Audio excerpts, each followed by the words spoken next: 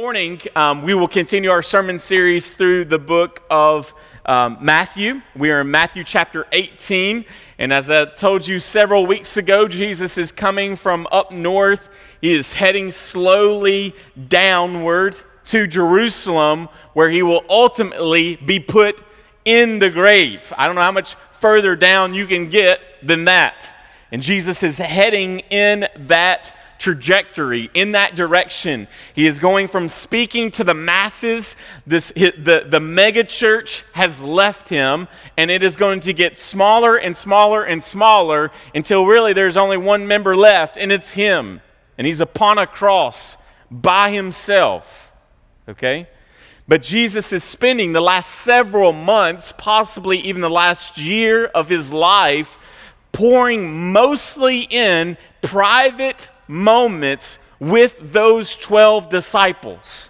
And we're going to see that again in all of chapter 18, that Jesus is going to use this illustration of children for an entire chapter in the development of what it means to be a disciple of Jesus, but also what is that interaction. He's looked at a lot of what does discipleship look like in the world, but what does discipleship look like between you and I? And he's going to use this idea of us being children to kind of paint that picture. So Jesus is heading toward Jerusalem. He will eventually be betrayed. He will be beaten. He will be hung on a cross. He will die, and he will be resurrected. Jesus has shared with them this truth at least 2 times, possibly 3 times, maybe even more than that this is coming, that he is going to die, but that he is going to be resurrected. They head toward Capernaum, where they have been on multiple occasions to the house, and it is possible that this is actually the dwelling place of Peter and his wife, and if Peter has a wife, he probably also may have children. We don't know exactly for sure. That's speculation, but it's speculation based on scholarship. So we see that as Jesus is heading to Capernaum, where he's just told them that he is going to die, inside of Mark's gospel and Luke's gospel, this story that we're just read happens pretty quickly once they get it to Capernaum. As you heard from Pastor Justin last week, we did have in the Gospel of Matthew the little story about taxes, which I'll hint to that in just a moment. But once they get to the house, Jesus asks them a question. And inside of your listening guide, your weekly this morning, I also put the parallel passage to Mark, because I'm going to use that kind of coincidingly throughout the whole time. And I don't, for time of sake, or sake of time, that's funny. For sake of time, I've put it inside of your listening guide there this morning. But we see once they get to the house that Jesus asked the disciples, hey, while you were walking here with me, what were you guys discussing? Like Jesus didn't know. Luke's gospel even tells us that Jesus knows their thoughts inside of this section. It's kind of like when God shows up to Adam and Eve and asks them in the garden after they've sinned, where are you?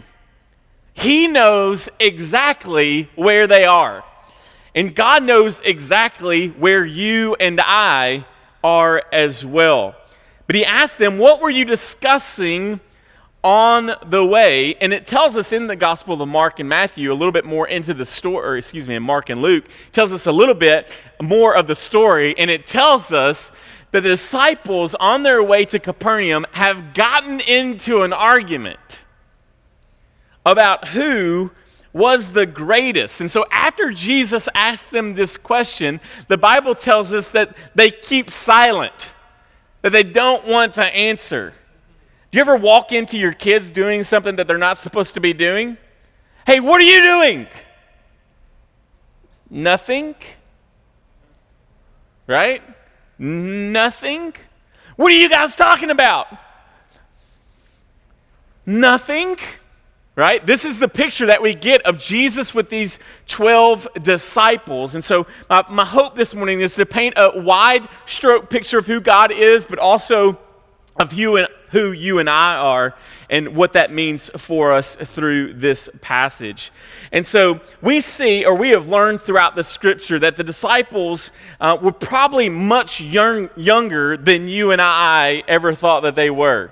I grew up going to church. I have been many occasions wearing a fake beard as I acted like a disciple at the Last Supper. Anybody else grow up in that church where they slapped a towel on your head that was baby blue and gave you a fake beard and you were supposed to act like a 30, 40, 50, 60-year-old? That was my upbringing, okay? Not the picture of probably what we see inside of Scripture. Many of these men who were following Jesus were probably what we would consider to be teenagers. Jesus was in his early 30s. Typical rabbi could not have followers or disciples till after the age of 30, so this makes sense according to his age. Jesus is 30. He's the old guy. He's probably 32 by now, working toward 33. Then you have Peter. He's the loud one, the boisterous one. We even learned last week that it is Peter and Jesus who have to pay the temple tax. We don't get an appearance that the rest of the men had to, and typically that was around, I think, the age of 20 to 21 when one started to have to pay that tax. Jesus provides the tax, right? Go fishing. There's money in the fish. That's the kind of fishing I want to do too. All right? Jesus and Peter's temple tax has been paid. They're now at the house, and they're having this sort of conversation. But when we start thinking about these teenagers who are following like Jesus, please, I do want to clarify something. I'm not talking about teenagers in the same way that our teenagers are teenagers, okay? Adolescence is an invented thing, all right? Read the Bible. There is no such thing as adolescence. There's no such thing as from the age of 13 to 21, you can act a fool and there be no ramifications for that. You went from being a child one day to being a man, to being a woman, okay? Adolescence has been invented by modern humanity, not by God. I think that's why we have a lot of problems with 34-year-olds being the leading video game buyers and purchasers in the world are 34-year-old men. I have men that have graduated from college who are still sitting up all night long with headsets, cussing each other out, playing Call of Duty at night at their mama's house. This is a problem because we have prolonged and created this idea called adolescence. So I'm not talking about teenagers in the sense of like, the guy who's just really messed up teenager, all right? Typical for modern American teenager. So there's more responsibility in these guys. However, we can see, though, that though these men were young, they were considered to be men. But like typical fallen man, we often struggle with comparing ourselves. This is nothing new. A man walks into a new place to meet other men or sees other men, and immediately, internally, he is sizing everyone up in the room. I can take him. I can take him. I need to run from him. This is every man, just to let you guys know. You just got to whip the smallest dude there and run from the biggest dude. This is the problem with every dude who ever goes to the gym, all right? This is a major thing. You will not go to a middle school locker room and not find a young man who is claiming to be the best. I am the best. I am the greatest. Not only do middle school boys do this, but grown men often do it as well, just internally. We're constantly comparing, constantly sizing up. And we see here in this passage that they are asking the question and jockeying back and forth on who is the greatest in the kingdom of heaven. Jesus has been doing ministry, has been talking about the kingdom of heaven, the kingdom of God. These can be used interchangeably. When we look at the definition of greatest, in the original language means like very, very great. They are not asking the question, will we be great? Notice, They're asking the question, who will be greatest? I don't know much about the English language, but I believe in its tenses, it goes great, which is great, greater, which is greater than great, and lastly, greatest, right? And that is what is the tense that is being used here. Who is the greatest? The assumption is we will be great. But out of these 12, who is the greatest? And they realize in this moment, as they will, we're going to see this same theme happen over and over and over again through the rest of the Gospel of Matthew. Them wrestling with who is going to be the greatest in heaven out of the 12. But we see here immediately there is shame. How do we know that? They are silent, but there is something inside of their very nature, and they cannot help themselves.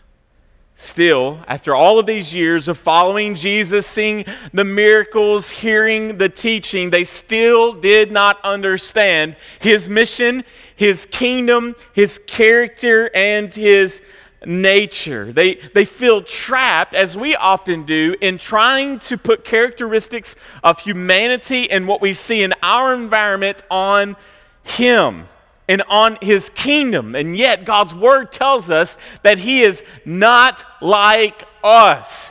And to put characteristics of us as humans and this world onto God is ill-suffice. It does not paint the picture. And yet that is what these men are doing. They are hearing about this kingdom. They are hearing about him being king and immediately are equating those things to an earthly king. Kings from their history, an earthly kingdom. They therefore create hierarchy. Who is the greatest? We know we're not Jesus. We know we're not God. But as far as in complete human form, which one of us bad boys are the greatest? Which one of us are the best? Who is the VP in the kingdom?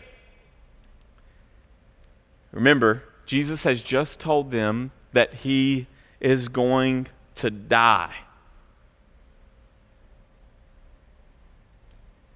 It's like a family member coming to you and saying, I'm going to die.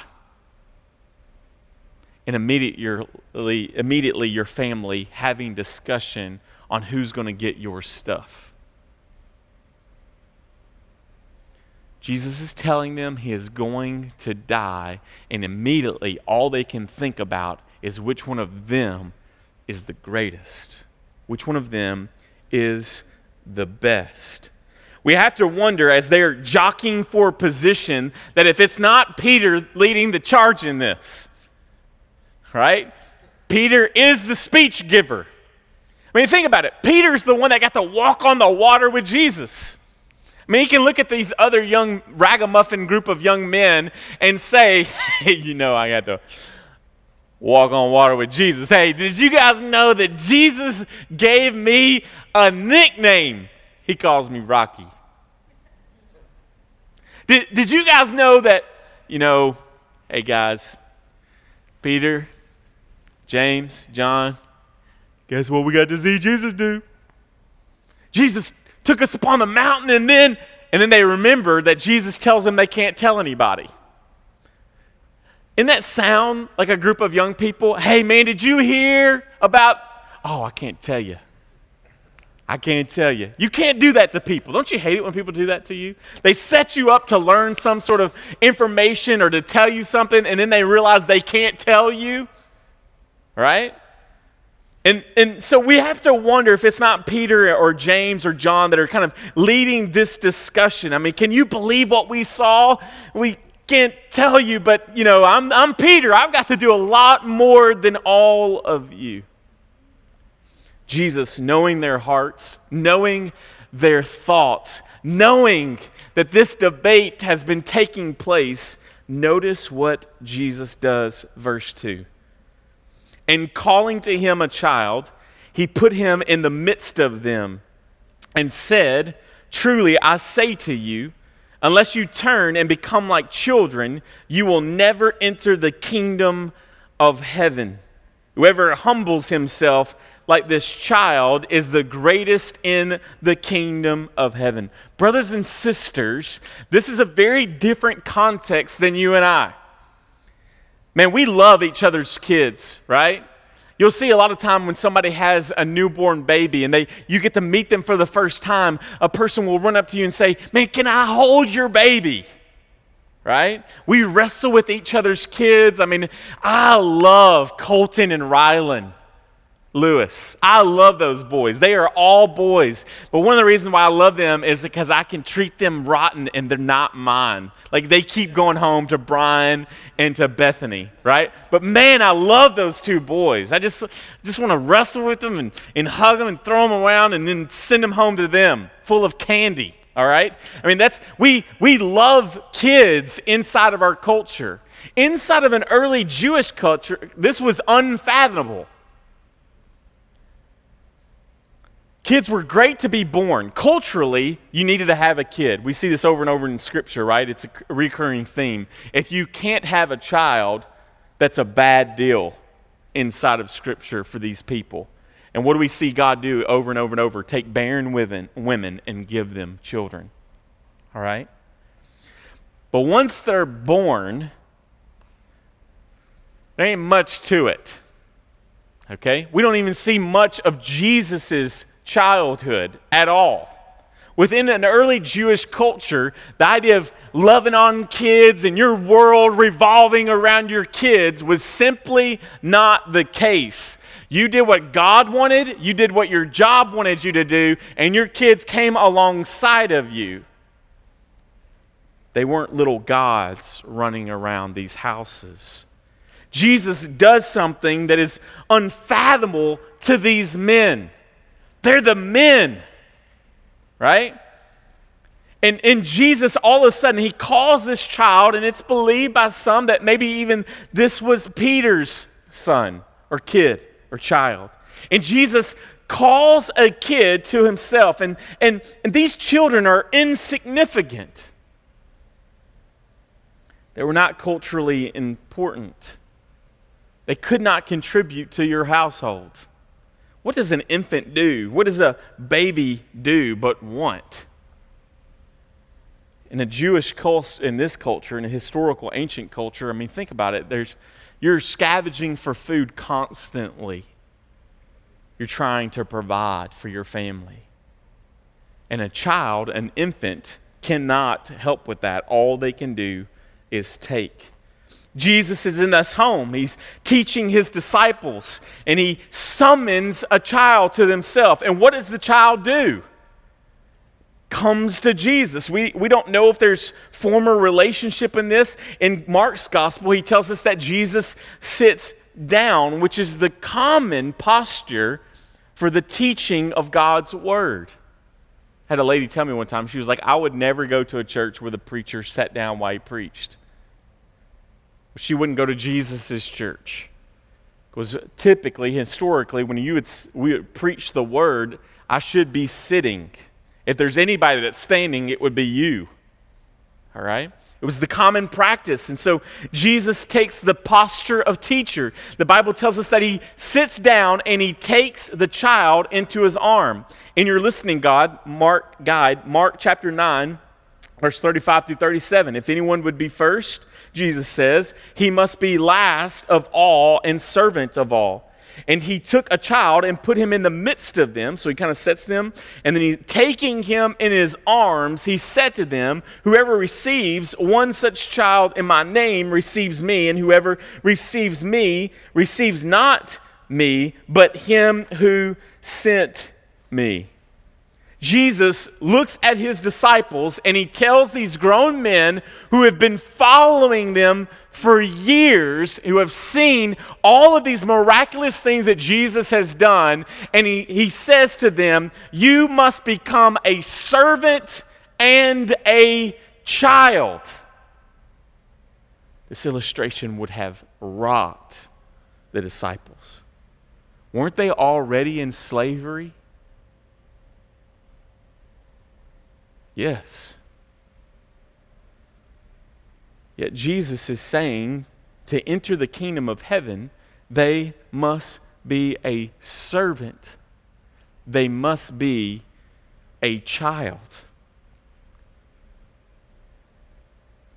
A servant, something you would never want to be. A slave, something you would never want to be. And a child, in their culture, insignificant, cannot contribute, of low status.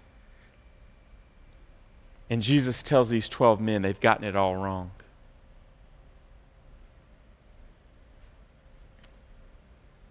I believe that Jesus unveils what these examples are illustrating in verse 4.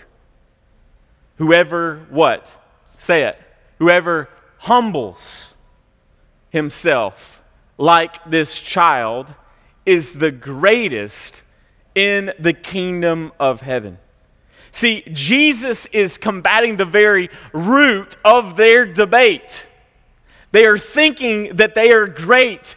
They are thinking arrogantly. They are thinking with, just being filled with pride. And the enemy of pride is this word called humility. And Jesus is using the example of a child and showing the need of great humility.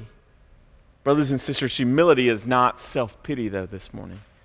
Humility is not low self-esteem. Did you know that arrogance has kind of two masks that it can wear? It can wear this mask that I am the greatest, but also pride can be painted as I am the worst. Both of those are arrogant. Jesus does not call us to pride, the enemy does. It is a seed that is probably hidden behind every one of our sins is the sin of pride and of arrogance that is driving us, our desires, our wants, our needs, all of those things in many ways. Even Satan himself, as it entered through him, is prideful and arrogant in what? That he wants to be God. And in the book of Genesis, what is the first thing that is happening inside of Adam and Eve? Is their desire to be God. And the root of that is pride and arrogance, thinking that godliness is something that you and I can achieve upon ourselves. God, Jesus, is ruining their debate. He tells them that they must be humble. Humility is a low view of one's own self-importance. In a culture like ours, where to succeed, you must assert yourself above everyone else. How many of you guys have ever had an interview? What does everybody ask you? Why are you the best for this position?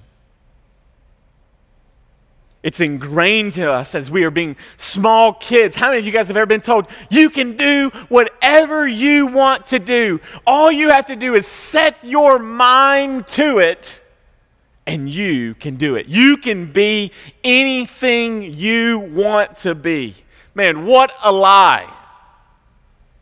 What a lie that we have grabbed a hold on in our pride, in our arrogance, that we're being told by everything from Axe body spray to the food that you eat that we can be the very best. It is ingrained in our American culture. We believe that we are number one and that we are the saviors of the world. All the world needs to do is become more like America the Great. And yet this is not the Scripture. We must, brothers and sisters, have a proper view of ourselves. Jesus turns their debate of who's the greatest upside down. Listen to what he says here. The question is not what is your rank? But Jesus says, are you even in the kingdom to begin with? Notice what he says, unless you turn and become like children. So Jesus he skips past their immaturity. The child is being more mature than the adult adults inside of the room. He doesn't even address that immaturity. No, Jesus gets at the real root of the matter. He gets to the very heart, the very marrow of the idea of what is happening here, and asks the question and poses the question for them to ask in very strong language as he sits there with a child in his arms. Are you even in? You must be like this child to even get in the kingdom. We're not going to talk about the rank once you're in. The question that Jesus poses to them, are you in the kingdom to begin with? While the disciples are jealous, competing against each other through self-promotion and wanting status, Jesus wants them to elevate if they are even citizens in the kingdom at all. Man, does this sound familiar to anybody but me? Is this not our struggle? Whether it's in your neighborhood, your job, your family, or your church. Man, our sinful nature is bent toward a desperate need to feel significant, to be approved by others. There are many people who are enslaved to the approval of other people in their lives. They are completely controlled by it, and maybe that is you. As a child or as a teenager, we talk about this being the idea of who is popular. We all want to be popular. You know, for me and Hannah and my sister, we grew up in Franklin, which was much more like 90210 than it was South Central Kentucky. And I'm not talking about the remake 90210. I'm talking about the real one. All right? That is how we grew up, man. It was being driven by popularity and what your parents did and what car did you drive and what neighborhood did you live in. Our culture, I mean, people, you just went to school paranoid because you were wearing LA Gears. Am I lying? I know a guy who, this is when polo was cool and old men just didn't wear it. I knew a dude, he swore by wearing polo every day. And one day, my sister, I think, told me this story, is that he showed up to school one day and he didn't have on a polo shirt and took a Sharpie and drew the little horse on his chest.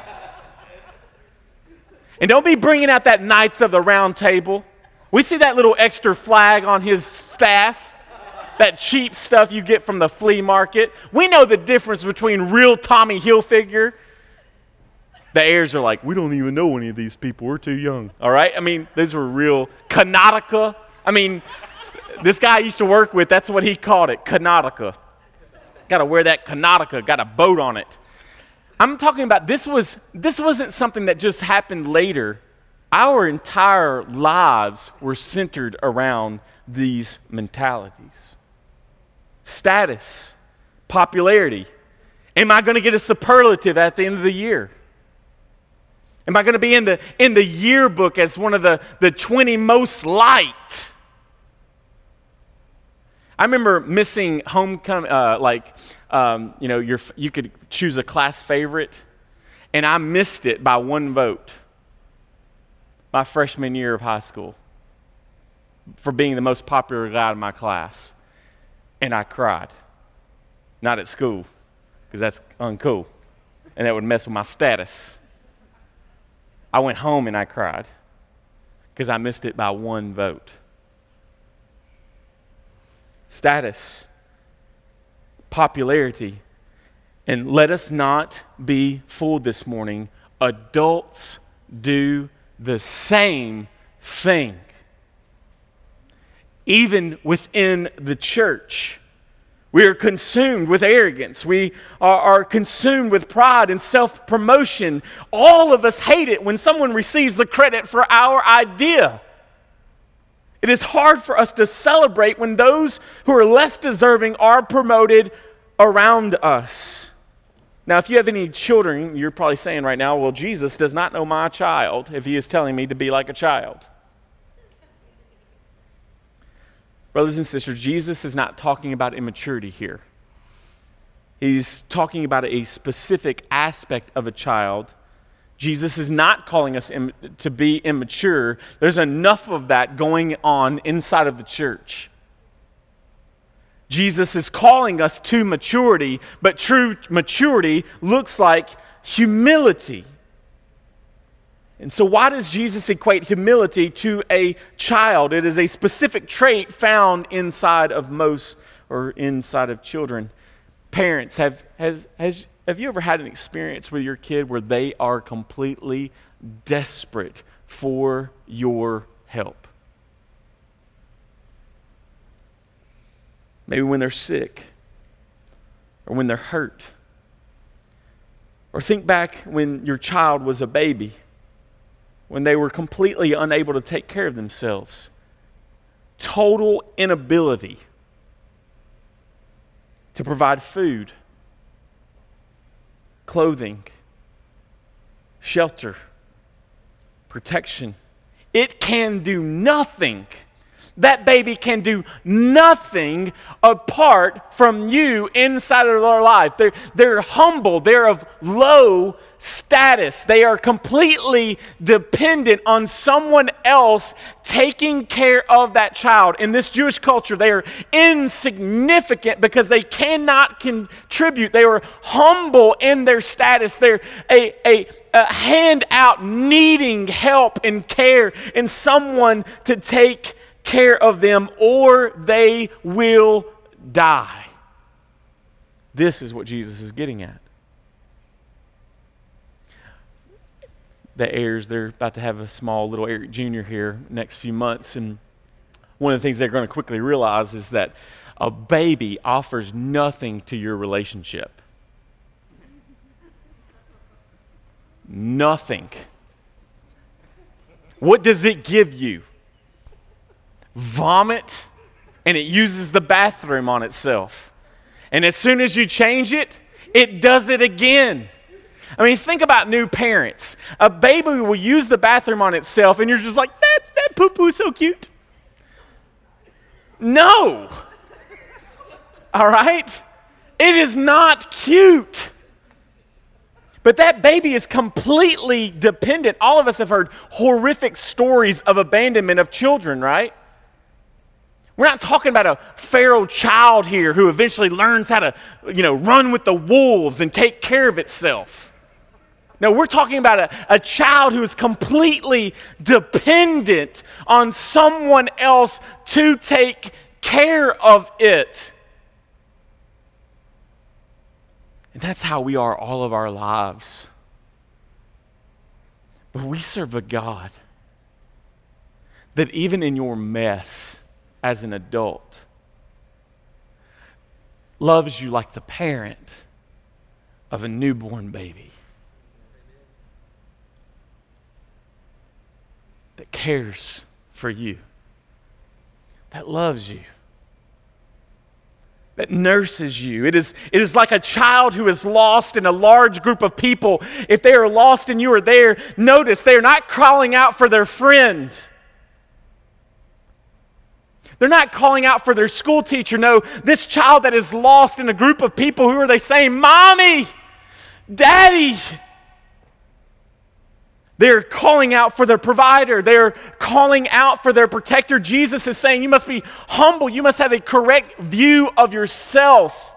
You must be humble at the realization of how sin has completely, totally depraved you, has kept you. You are completely unable to take care of yourself because of sin. It has not merely given you a cold. No, sin has left you dead in it. And you need someone to take care of you. How can there be any arrogance in that? We are the child who is naked, covered in our own mess. We are a starving child, brittle boned, bloated belly, in need of a Savior. Jesus says we are that child. Have you ever noticed how really small kids never complain about the brand of clothes that you have put on them? How a really small child never complains about the car that you are driving. They never complain about the size of house that you live in. My dad used to have a 68 GMC. Column stick shift. If you know what that is, you're old. Stick shift's in the floor. Stick shift was on the side. It was a rusty orange bucket. It was his dad's, and I believe that he had bought it from my other grandfather a long time ago. 68 GMC rust bucket. And before my sister and I had license, sometimes he would have to take us to school after working all night long to provide for his family.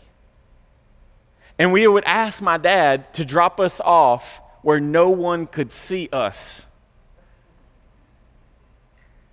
So instead of taking us up to the door, Dad would go way back behind the school, close to the ag building, and we would be like, "Oh, okay, Dad, that's good. Like, let us out right here." And me and my sister would get out there, and it's boom, door, and we'd be like, trying to get as cool as with our Jan Sport backpack on to get in, and our Trapper Keeper to get into school, right? Hoping no one would see us. A small child doesn't know that it's a hoopty or a Hummer. They don't complain about those things. Anybody see this week the little boys in Kentucky, their best friends in like preschool? And one of them's African American and one of them's white, and they're best friends. And so the little boy came home one day and he said, "Man, I don't remember their names, I'm sorry." He says, "I want to look like my best friend, Johnny." And the little African American has like a little bald haircut. And so his mama takes him to Master Cuts or something like that. And he goes, "Man, I want to look like Johnny." And the parents got together, and he goes and he gets all of his hair buzzed off. And he's standing there and they're taking pictures. And he's like, "You can't tell the difference, can you? We look exactly the same." Because he wanted to be twins with his African American friend. See, he didn't notice the things that we notice. He celebrated the diversity, thinking we can be that way. This is the picture that Jesus is saying. Jesus, get this morning, I am talking about you. I am talking about me. Stop worrying about how much lumber that you are sending to heaven. And start thinking about it and working out your salvation with fear and trembling on whether or not you really know this Jesus. Jesus says, the greatest don't make it. The greatest don't make it. But those who are like these children, and this is not some theology about kids, there's a deeper meaning here of how we are to be humble like these children, insignificant by all the world's account, yet very significant to God because they realize they are completely dependent on Him. To be great on this earth and to be great in hell is no accomplishment. Jesus is saying, no, it is the children who make it. It is the humble. It is the servant who makes it. We come to Jesus often demanding and misunderstanding what Jesus is trying to do in our lives, don't we? As long as Jesus works according to my plan and purposes, all things are good and possible. But when Jesus twists that and uses suffering and difficulty in our lives to sanctify us, to make us more like Jesus, then we often are waving our fist and flipping Him the bird. A few weeks ago, I went to Beta, which I encourage none of you to ever do, convention with my daughter. It was like going to hell for a few days. Surrounded by children. It is time I will never get back. Okay? Being with my daughter was cool. The rest of it was terrible. Okay? Bunch of smart kids who can't put on a convention. That's what that was. All right? I'm glad the world is ruled by C average. That's hope for me. All right? I am beat. All right? I've been up with 4 6th graders for 48 hours. I am beat. As soon as that thing was over, even before it was over, I looked at the sponsors and I said, Baker's out. Dropped that mic, and I got my truck, and I went home. All right? I was like, I cannot stand this anymore. All right? We get home. We've been home 5 minutes. Ava takes out our dog, if you want to call it that, is an animal that dwells in our place. She takes the animal outside. 5 minutes, I hear her come running into the house, and I'm thinking, she has just witnessed Gizmo getting squatted by a car. Ava comes running into the house, and she's holding her eye like this right here, and she's like, ah! And she goes like this, and it looks like she has been in a UFC fight. She has blood that is gushing from her forehead. And I look at her face, and she has this huge gash underneath her eye. And she is losing her mind. This is a girl who will cry over cough medicine. And I'm about to have to take her to the hospital. We get let out the secret door at the doctor's office over shots because she is unconsolable to walk her through everybody else. That's my daughter. And I'm having to take her to the emergency room. I look at this girl, I take her, and I'm calm. I'm like super dad. If you don't know me, you can just call me that from now on, because I am. And I calmly take my daughter, and she just, she looks like, if you've ever seen, the real gremlins, when you pour water on them, they turn into those green gremlin things. This is my daughter, blood gushing everywhere. I get her some cloth, I put on her forehead, and I'm like, I go through I do the right thing. I get their level, right? You need to learn that as a parent. You get on their level. Don't stand up here. You got to get down here. Ava, I'm about to take you to the ER. When we get to the ER, they're probably going to give you a shot in that eye. Then they're going to give you stitches. This is what is about to happen. I want to communicate to you clearly so that you know.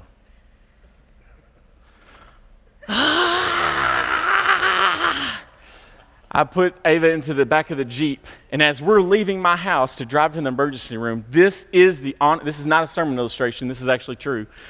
This is what my daughter is saying. I can't believe you're taking me to the ER.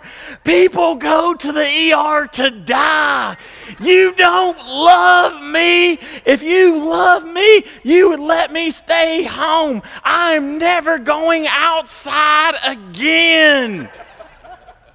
You hate me. I would rather have a scar on my face than go to the ER. Do you think people are going to think I'm dumb because when they find out the way I got this cut was I walked into my own mailbox? That's my girl. Isn't that what you and I do toward God? When it doesn't go our way, and suffering will often come by our own demise. And yet we're saying to God, like Ava in the back of my Jeep, you don't love me. I hate you. I'm never being obedient again. This is what obedience gets me. You wouldn't be letting me have this if you were good. This would not be happening in my life. Yet 2 weeks later, we're sitting at the house, and Ava humbly looks at her daddy and says, Daddy, thank you for taking me to the ER. Thank you. Guess what? Ava's been outside again.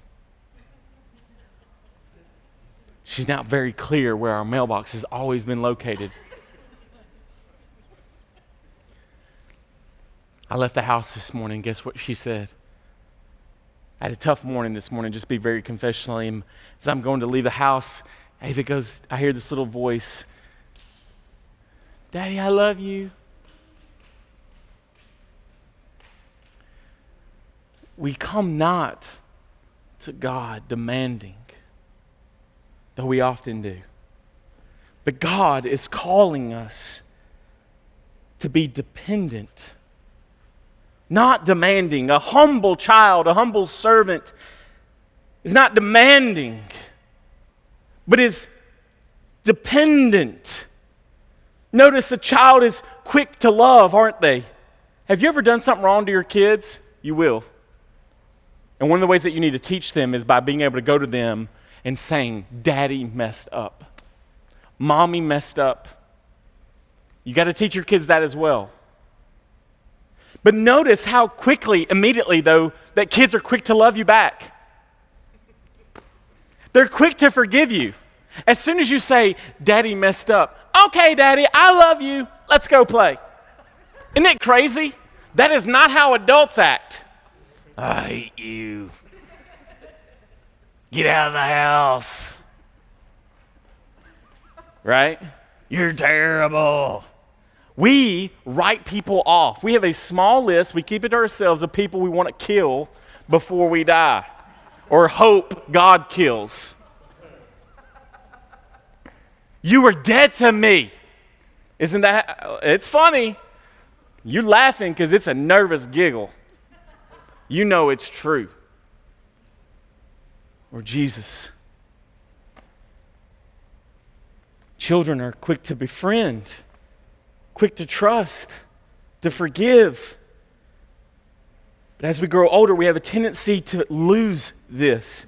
Jesus, notice what he says to them, unless you turn. This is the same language that Jesus is calling. It's called repentance, right? You are heading in this direction. Turn and put your faith in Jesus. And Jesus looks at these disciples. They've been following him, and he says, you've got to turn. You must be converted. There must be a transformation. There must be something that reverses the way in which you're heading. Now head this way. Jesus says, unless you turn and become like children. Turn from personal greatness. In a culture that is all about making America great again, the gospel is about making others great.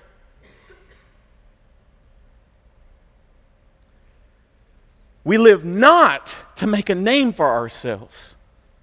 We live not to become the famous one. No, we live for the greatness of one name, and his name is Jesus. It is Jesus. That is who we want to be great. Being a believer, being a child, being a servant is putting the needs of others above our very own. This is the mark of authentic Christianity that Jesus is trying to get to. Not jockeying for who's the best preacher, the best teacher, who can do this Christian thing, who can be the celebrity, who's got it all together. No, Mission Church, we are way more screwed up than we ever let on here on a Sunday morning or at a missional community. And the quicker that we will all confess that and live that, the healthier that we will be. And the more gospel-centered we will be. 1 Peter tells us in chapter 5, verse 4 through 6, and when the chief shepherd appears, you will receive unfading crown of glory. Likewise, you who are younger, be subject to elders. Clothe yourselves, all of you, with humility toward one another. For God opposes the proud and gives grace to the humble. Humble yourselves, therefore, under the mighty hand of God, so that at the proper time he will exalt you. Goes on, Philippians chapter 2, verses 1 through 3. So if there's any encouragement in Christ, and again, this is about us as believers, how do we interact as a group of children in Christ? So if there's any encouragement in Christ, any comfort from love, any participation in the Spirit, any affliction and sympathy, complete my joy by being of the same mind, having the same love, being full accord and of mind. Do nothing. Greek word for nothing means nothing. Do nothing from selfish ambition and conceit, but in humility count others more significant than yourselves. Brothers and sisters, if I, as one of your elders, find my significance and my worth in being a pastor, I want you to know that I have read the text, I do not understand the gospel, but you and I, our greatest identity is not found in what we do or even do for God, but our greatest identity is found in the person and work of Jesus, who declares that you are son, that you are daughter. And if we are sons and daughters, then the Bible over and over and over again tells about the importance of being immersed in the local church so that you and I can do the one another's. Love one another. Seek the benefit of one another. Serve one another. You cannot do that outside of the church for the sake of the glory of God. And Jesus is telling these young men, man, you must serve. You must give. You must be humble. Count others more significant than yourself. If there's anything more countercultural than that.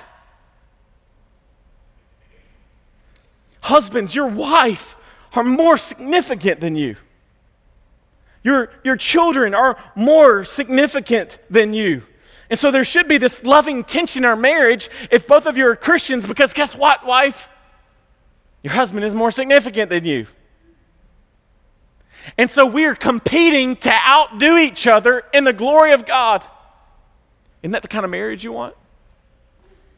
Isn't that kind of friendships that you want? Man, isn't that the kind of church that you want to be a part of? Not so that we can get buttons and pins that declare how awesome we are. No, that is missing the point. But in the words of Martin Luther, the great reformer, and the reason why many of us are a part of what's called a Protestant church, once said this: you need to get this. God does not need your good works. You give no benefit to God. You're a baby, an infant. God did not need to create humanity. He was in perfect relationship before the foundations of the earth in what is called the Trinity. It was a perfect relationship. He receives nothing more than what is already inside of him from you and I. God does not need our good works, but your neighbor does. And brothers and sisters, your neighborhood starts with the people in this room. It does. How do we outlove each other? How do we outserve each other? Sometimes, man, I am so consumed with wanting you to like me that I will not put your needs above my own. In this way, I don't say the things that need to be said. Because I want you to like me. And yet, sometimes I'm putting someone else's needs and as more significant than my own means sometimes you have to say no. Sometimes you hopefully get to say yes a lot. My yes always wants to be on the table toward my wife. My wife, I always want to be in the yes. I want my yes to be on the table toward my kids. Man, as a church, man, I want my yes to be on the table as one of your elders. But sometimes to take care of you, to help protect you, to shepherd you under the shepherding of Jesus, we must say no. We must say warning, warning, warning. God does not need our good works. He is good. And the good works that we have done, the Bible tells us in Ephesians that He has destined them to happen. Ephesians chapter 2. We must fight the drift of self-promotion. We must fight the drift of comparison even within the church. Tell me, what rises to power in our world? Money and might. If you've got money and you got might, you're powerful in this world, but not in the kingdom of heaven. Many times within the church, what does the enemy do with this? Man, I am doing all of this for the church, and look what they're not doing. In your marriage, I am doing all of this for him, and he's doing nothing for me. Brothers and sisters, what God calls us to is not based on serving and humility, based on a reaction to others being serving and humble. In your marriage or in the church. No, we serve unto God. We give unto God, despite what others may be or may not be doing. This is why in 1 Corinthians chapter 1, verse 27, but God chose what is foolish in the world to shame the wise. God chose what is weak in the world to shame the strong. The kingdom of God, the church, is not centered on what we get. If you came here expecting to get something this morning, I want you to know that is a secondary leveled thing. You should get up this morning saying, we get to gather as the saints of God. What can I give? We serve for the glory of God and for the benefit of others. What if, whether it be a neighbor, a non-believer, a person here at church, whatever it is, the first time that you met someone, the person who serves you your food, if immediately the first thing that would come to your mind is not what can I get from this person, but how can I serve them? We must be of this understanding that God is first. And though I love these testimonies called I Am Second, if you've not seen those, I encourage you to look them up. The only problem I have with them is the title. We are not second. It is that God is first. Others are second. And we are third. This is the mindset of Christ. What does this passage reveal about that in Christ? When Jesus was on the cross, you were not the primary focus on his mind. Obedience to God was. God is first. Who is second? Others are second. We are the benefactors of Jesus' obedience. He laid himself down. This is why the body, if anyone is great in the room right now at this house, it is not these men, it is Jesus. And yet God, what God required of man to give in service and humility, Jesus fulfills. Do you get that? Philippians chapter 2, verse 7 through 9. Jesus emptied himself by taking on the form of a servant, being born in the likeness of men. What a terrible thing to do to God. To put him into this. Being born in the likeness of men and being found in human form, he humbled himself. So we see it here. Jesus, servant. Jesus is humbled. He is made low. He understands his status. He can be king. He is king, yet he comes as child laid in a manger, a peasant man walking around, no room for him to be born in, no pillow for him to lay his head on. He is trounced through town naked, placed upon a cross. He is servant, yet he has humbled himself, becoming obedient to the point of death, even death on a cross. Therefore, God has highly exalted him and bestowed him, look, lowliness, exaltation. The way up for the believer is down. Do you get that? The way up is down. The way to be exalted is to live faithfully, to be forgotten. It's to see ourselves as God sees ourselves. But ultimately is to see Jesus. God has highly exalted him and bestowed him the name that is above every name. What does greatness do? What does the greatest do? He disrobes. He grabs a basin. He grabs a towel. And he washes feet. What does the most powerful man do in a room? He washes feet. The Bible tells us that we will one day cast our crowns at the feet of Jesus. Why, though, in closing? As we're going to see probably in this entire chapter, what is in his arms? A child. As Jesus is saying all of this, he's holding a child.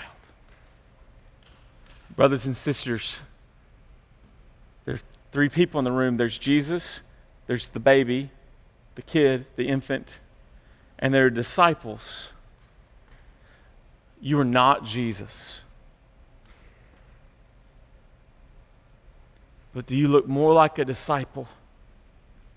In this case, I'm not saying that they were unsaved, okay, but there's some major issues taking place inside of this story. Do you look more like the disciple who thinks they are the best? Or do you look like the child that is in the arms of Christ? There is good news here today, and it's that Jesus takes the children, and I want and desire to be counted among them. And how can we know that? By the fruit of faithful service. Not serving to be promoted and popular. Faithful service and humility. May it be said of me. May it be said of you. May it be said of us. Let's pray. Lord Jesus,